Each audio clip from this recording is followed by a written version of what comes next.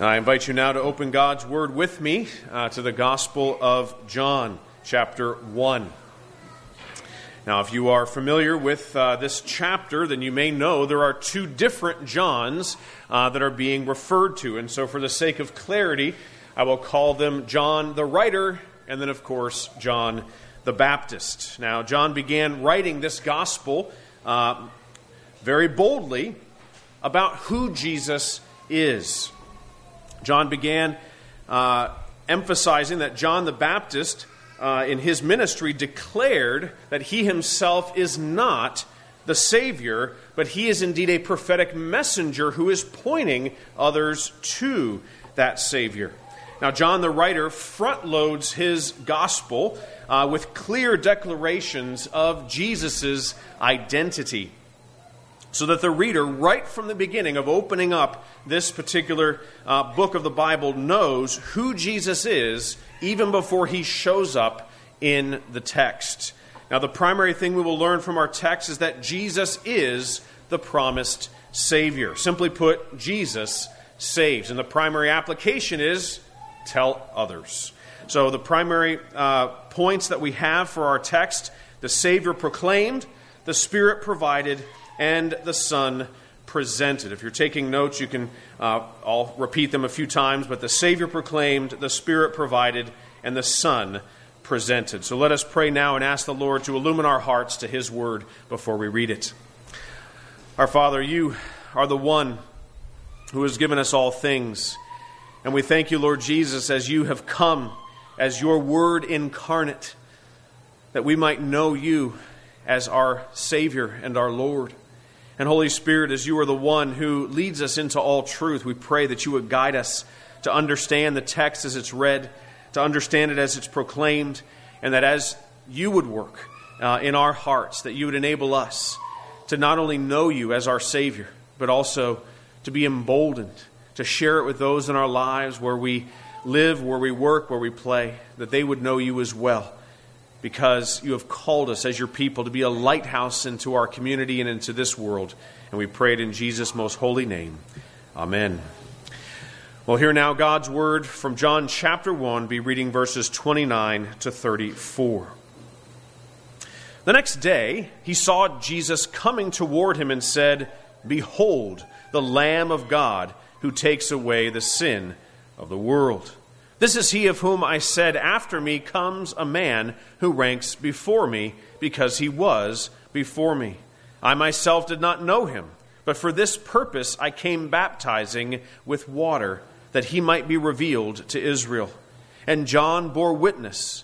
I saw the Spirit descend from heaven like a dove, and it remained on Him. I myself did not know Him, but He who sent me to baptize with water said to me, He on whom you see the Spirit descend and remain, this is He who baptizes with the Holy Spirit. I have seen and have borne witness that this is the Son of God." Well, as we think about God's Word this morning, we can be reminded that history has some extremely important announcements that have been made. In American history, you might think of Paul Revere riding through the town saying, "The British are coming, the British are coming." It was a call to arms. If you think about the other end of war, at the end of World War II, we have the announcement of VE Day, right? Victory in Europe, followed by VJ Day, victory over Japan, and the official end of World War II. Now, these announcements were obviously, people were longing to hear the end of World War II. But maybe if you want to think about more personal announcements, it might be somebody announcing that they got into their favorite college, or maybe someone announcing that they are engaged, or perhaps that there is a new baby on the way. Now, history is filled with these important announcements, but there is no announcement more exciting and more important than the one John the Baptist gave in our text this morning when he said, "Behold, the Lamb of God who takes away the sin of the world." Now, if we look at that announcement in light of the Old Testament, God's people have been waiting to hear that from the very beginning, from the Garden of Eden many thousands of years before. And so we will first learn about the Savior proclaimed. We may hear this announcement with great joy, but that was not everyone's reaction. Let us try to understand this announcement by considering three different reactions. Now, some people would hear John the Baptist say, "Behold the Lamb of God," and they would be offended. Others would be very excited, and still others would be unsure. And so the question is, which category do you fall under? For those taking notes, those are the three subpoints. First, are you offended? As we think about those who might have been affected, we look back at verse 29, and it says, this is the next day, meaning the day after John the Baptist got quizzed by the Jewish leaders about who he is. Now, those leaders would likely still be in the crowd the next day. And those leaders would certainly know the Old Testament. They would know that the Lamb of God was a reference about God providing a substitute to be sacrificed for sinners.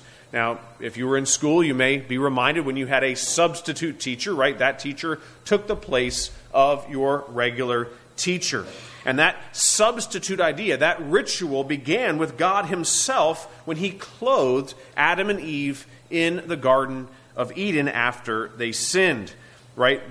God is the one that sacrificed an animal, the very first death, a physical death in the history of the world, as God made this clothing from the animal's skin for covering the shame of Adam and Eve. Now, this was a sign that pointed them forward, right, to the clothing that we would have in the righteousness of Christ, right? His perfect life covering us by faith.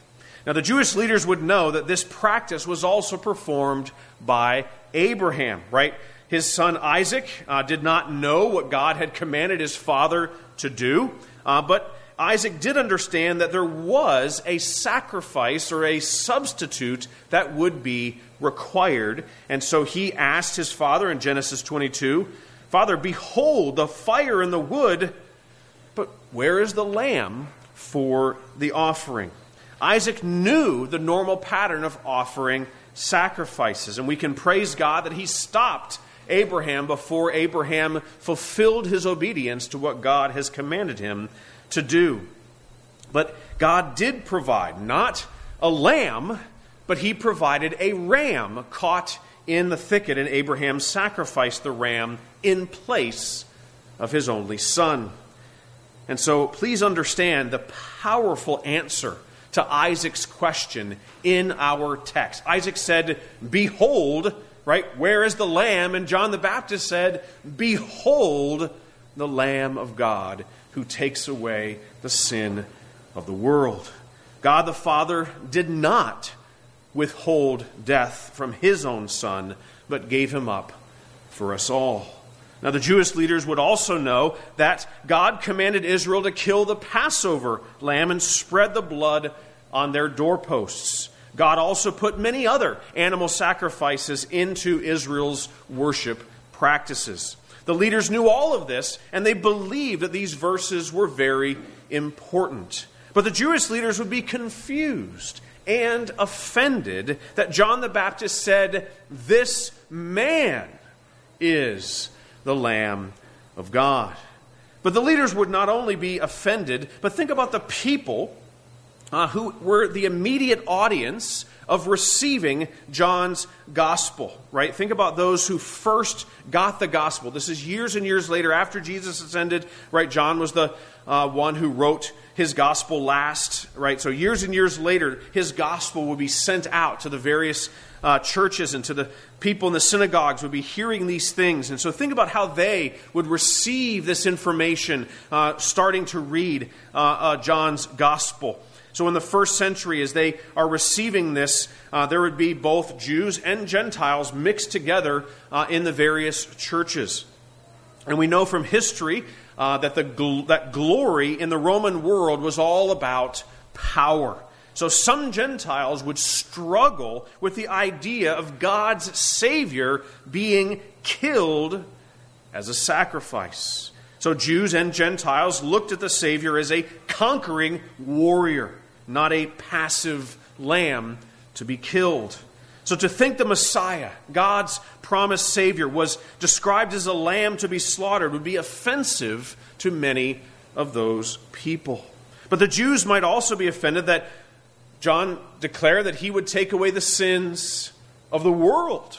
Right? Was the Messiah just one for the Jews, or was he one actually for the world? Well, if they were more careful in their reading of the Old Testament, they would know that Abraham was promised to be a blessing to all nations. And so through his seed, a blessing to all of the world. And that would certainly encourage the Gentiles. Now, to sum up, the Jewish leaders would be offended when Jesus was called the Lamb of God.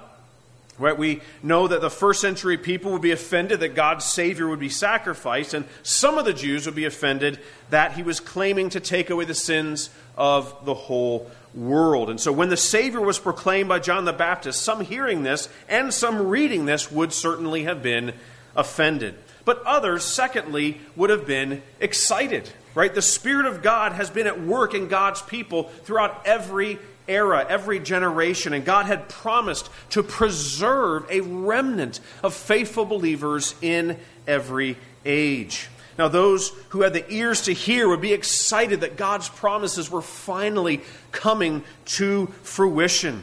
And so think first of all about John the Baptist's disciples. He said to them in verse 30, "This is he of whom I said, 'After me comes a man who ranks before me because he was before me.'" Now, John the Baptist's disciples would obviously already have heard John talk about this, but now it actually came true. It is fulfilled, the thing he had been talking about for so long. They're going out to hear him preach in the wilderness, and finally, these things are coming true. Jesus was revealed and proclaimed as Savior after John the Baptist began his ministry. So in that sense, he came after John in the timeline. But Jesus as Lord, right, he existed before John. So in that sense, right, he came before him. He was of greater importance. He was before him in existence because he is God. And so his disciples would certainly be excited. But what about John the Baptist himself? Right? I'm sure he was excited, but he does admit in verse 31, if you look, "I myself did not know him, but for this purpose I came baptizing with water, that he might be revealed to Israel." Now, how can John say he did not know him? John the Baptist and Jesus were related, right? If you read back in the early part of Luke and of Matthew, we know that Mary and Elizabeth were related. And so Jesus and John were only about 6 months apart in age, and so it's very likely that during their childhood they would have seen each other. Now, John had only seen Jesus, though, for 30 years as Jesus the carpenter, right? And John said again in verse 33, "I myself did not know him, but he who sent me to baptize with water said to me, 'He on whom you see the Spirit descend and remain, this is he who baptizes with the Holy Spirit.'" This revealed that Jesus was no mere carpenter, right? Jesus is the Lamb of God who takes away the sin of the world. John believed that, and he was very excited to proclaim the Savior has come. But what about the believers that were first reading John's gospel? Jesus promised that the Spirit would lead us into all truth, right? Believers who were given ears to hear and eyes to see would be connecting a variety of different dots in their minds and seeing all these things coming to be fulfilled. They knew that the substitutionary death that was required for the forgiveness of sins, they knew that the blood of bulls and goats could not take away sin. Even the lamb, the Passover lamb, was temporary in its nature. And so it's the true Lamb of God, a human, to take the place of humans in his sacrifice. And so the third reaction to the Savior proclaimed, not just those who were offended and those who were excited, but also those who were unsure. Now, some people hearing John the Baptist make this announcement might have been very curious, but not yet convinced. Right? Some people reading John's gospel for the first time might have, been interested, but not totally sold. Now, perhaps you fall into that category. You've heard about these things, right? You've heard about Jesus proclaimed. Maybe growing up as a churchgoer, there's never a time in your life you remember not hearing about what Jesus did for sinners. But maybe it's not been the most exciting spiritual life for you. It's just kind of this thing you do on Sunday. Yeah, you're supposed to do these things during the week as well, but it's just there's not a whole lot of excitement for you in knowing these things. That kind of is getting a little bit old. We've heard this all before. But please understand that knowing these facts in our minds, right, is not sufficient for salvation. It's one thing to know that the Savior is proclaimed as a historical fact, but a much different thing to know and to have His Spirit testify with your spirit that you are truly a child of God. If we just think about maybe you have a favorite musician or a favorite athlete, you might have studied this person's life, read multiple biographies about these different people, but then you get to meet this person. Right? And you know this person so well, and you go and you shake his hand, and he doesn't know you at all. Right? You don't really know him. You don't really have a relationship with him. Right? Sadly, many churchgoers know a whole lot about Jesus, but they don't truly know him in a personal relationship. And that's why Jesus said, "I never knew you." Right? There is that actual knowing one another in a mutual relationship that comes by faith in Jesus Christ, and that bond that is formed as we trust in Him alone as Lord and Savior. But look even at John the Baptist. He didn't understand these things himself, right? He's a prophet of God, the last Old Testament prophet, right? He is proclaiming these things, and he himself did not understand. So we can be encouraged by that, right? That even someone at the stature of John the Baptist, it took a bit, right? What it just shows us, it requires the Spirit of God, no matter who we're talking about, to enlighten our minds and to awaken our hearts to the truth, right? He needed the Spirit of God to reveal it to his heart as well. And so how can we know if God is working in our own hearts to believe? Well, I described that some of the people were offended at this announcement, and so I need to ask you, have you been offended by God? Maybe holding Him responsible for some terrible thing that has happened in your life. Our hearts by nature demand that someone take the blame, right? We do that ever since Adam in the garden, right? We are blame shifters by nature. Adam blamed God for giving him a faulty helpmate, right? But if you were holding on to anger in your own heart because of certain things that have happened, I hope you understand how patient the Lord has actually been with you in your life, right? I am certain that God has been using those circumstances to help you understand your incredible need for Him and for His grace. The Lord will redeem every ounce of pain that we ever experience, and He will use it in our lives to show us our need for His grace and the sufficiency of His grace. And so I encourage you to give over your anger to the Lord, to trust Him because of how He is revealed, how His character is revealed in the Scriptures, to entrust to Him all that has burdened you and be set free from bitterness even towards the Lord Himself. Now, others of you may not be angry with God Himself, but perhaps you're just unsure, right? Your pastor, Pastor Cruz, labors each week to try to help you understand God's Word. And we would encourage you to use all the resources available to you, not just time on Sunday morning or evening in worship, but that you would become part of a Bible study, right? Get a good study Bible, take time each day in God's Word, and then gather with other believers to be connected with them, maybe a men or women's group, Sunday school. I mean, there's a variety of activities that we can be involved in. It doesn't guarantee it's going to clear up every confusion right away. But we have to understand what Scripture says. It says faith comes from hearing, and hearing through the Word of Christ. And so the more that we read, the more that we hear the Word proclaimed, the more that we discuss and wrestle through these different things with one another, the more that the Spirit of God enlightens our minds to the truth. Every one of us needs the Spirit's help. And so we learn, secondly, that the Spirit is provided, right? First we saw the Savior proclaimed, and secondly, the Spirit provided. Look again at verse 32. And John bore witness, I saw the Spirit descend from heaven like a dove, and it remained on him. Now, no matter what the audience hears in this proclamation that Jesus is the Lamb of God that takes away the sin of the world, every audience needs the Spirit to give us the faith to believe. Right? John the Baptist believed because the Spirit was provided, first of all, as a sign. Right? He didn't recognize Jesus merely as a man of who he was as a carpenter, right? As his relative, right? But Jesus is revealed to John because the Spirit descended, right, upon him. And so he knew, oh, that's the sign. That is the one who will baptize with the Holy Spirit. And so when John the Baptist saw that, he had that confidence that that sign was being fulfilled in Jesus.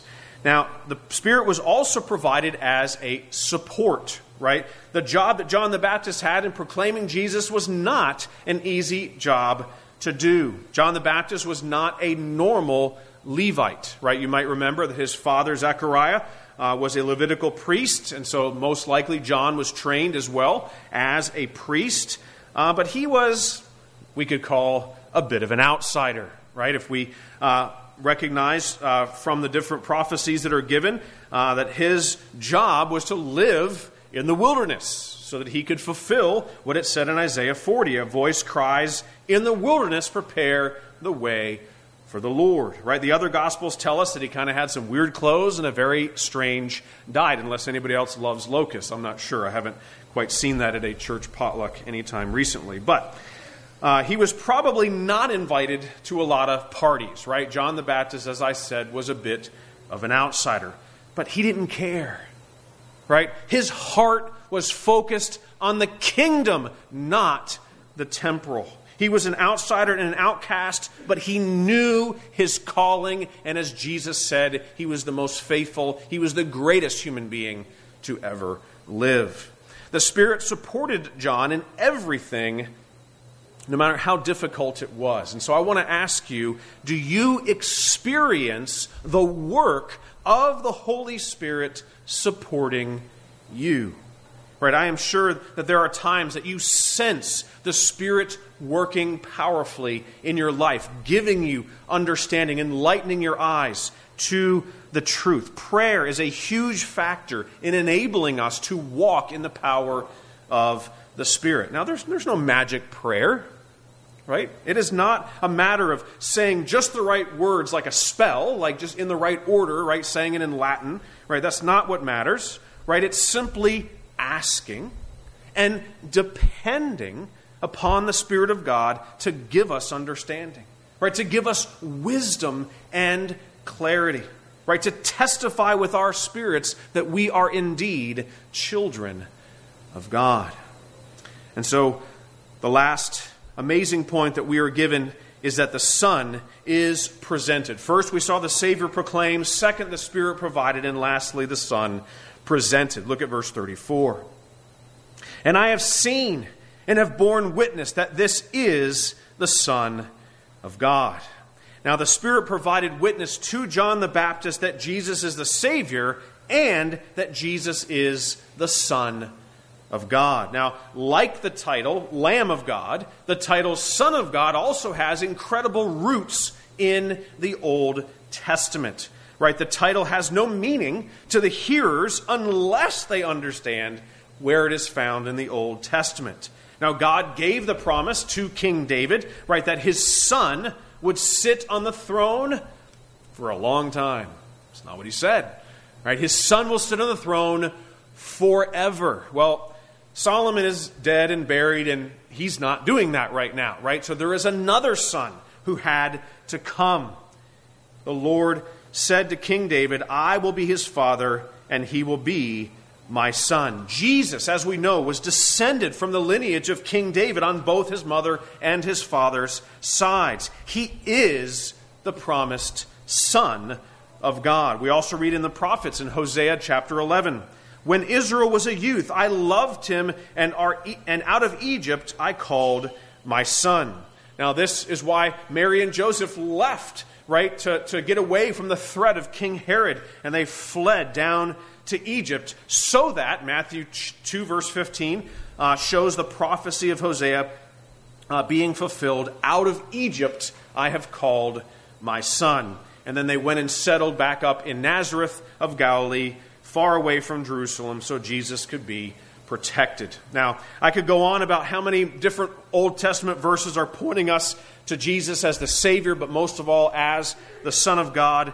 But even John's first letter, right, his 1 John in the New Testament makes it clear in chapter 5 when he wrote, I write these things to you who believe in the name of the Son of God, so that you may know that you have eternal life.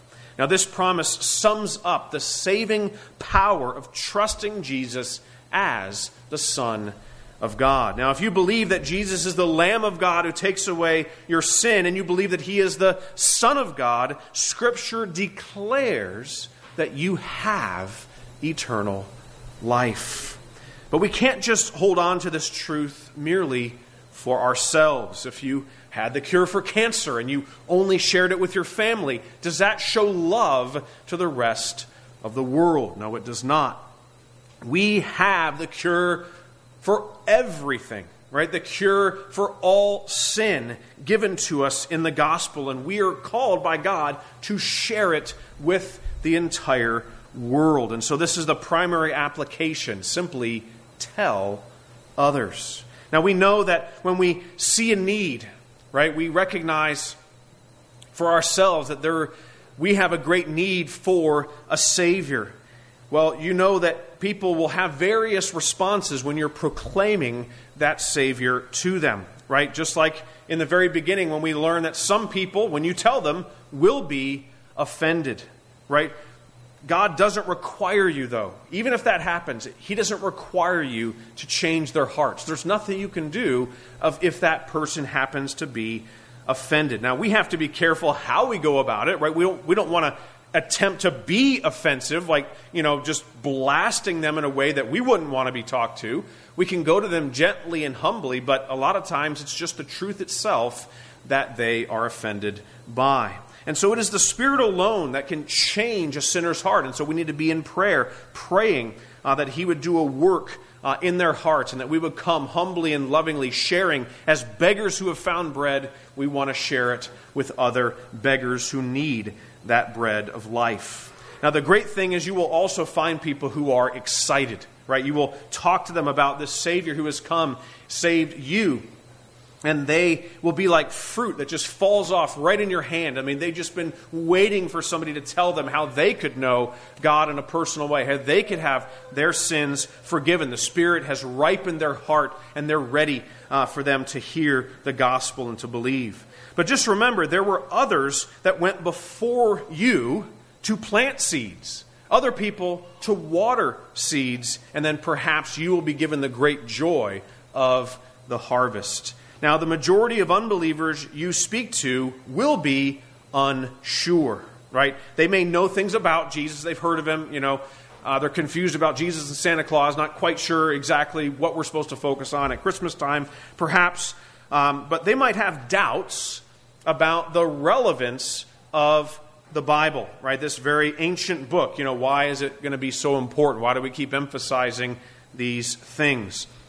But your job is merely to plant seeds, perhaps to water seeds, right? And as you are doing that, God has called you to that faithful ministry. We never know the time, right, when it might be our opportunity for them to be excited to become children of God and actually entrust themselves to Jesus Christ.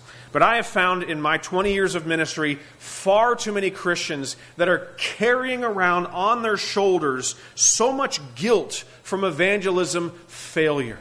And what I want you to be encouraged by is that the only failure that occurs in the Christian life is if you don't pray and if you don't open your mouth. Right? You can't guarantee the results. The only thing we're called to is to pray. And so every prayer, every word faithfully spoken, pointing others to Jesus, is evangelism success. That is, God has just called us to faithfulness. He will handle the results, right? And so we can celebrate the Spirit's work, and that we as believers can be encouraged because you believe that Jesus saves. Now we simply need to fulfill His mission and tell others. Let's pray together. Our Father, as we are reminded about your grace that is given to us in Jesus Christ, Lord, we are so thankful for John the Baptist, that he was a faithful proclaimer. And yes, he stood out. Yes, he had a very unique ministry. And thank you that we don't have to wear his clothes and eat his diet. But we are called, Lord, to be proclaimers. And there are times that people might treat us like total outsiders. There's times that we might be marginalized because of our witness. But you have told us that as we are faithful, that we are blessed, even if we are persecuted in different ways. Right? If people say silly things, if they smirk, if they ignore us, if they mock us. But Lord, most of all, we know that the majority experience is people just don't understand. They don't get it. And we just ask that you would help us to see different places in their lives where they recognize that their lives fall short. That we would help them understand that their ways of doing things are never going to be enough, nor are our own ways. And we had confessed that already today. But that we would all lay down our ways and recognize that your ways are best. That we need a Savior, and that Savior has come to take away our sins. Help us to share that message with others, that they too might receive the Savior and know the peace that you alone can bring for all eternity. We ask that you would guide us in our time as we conclude our time of worship, celebrating the Savior, the Shepherd who leads us. We pray in His name. Amen.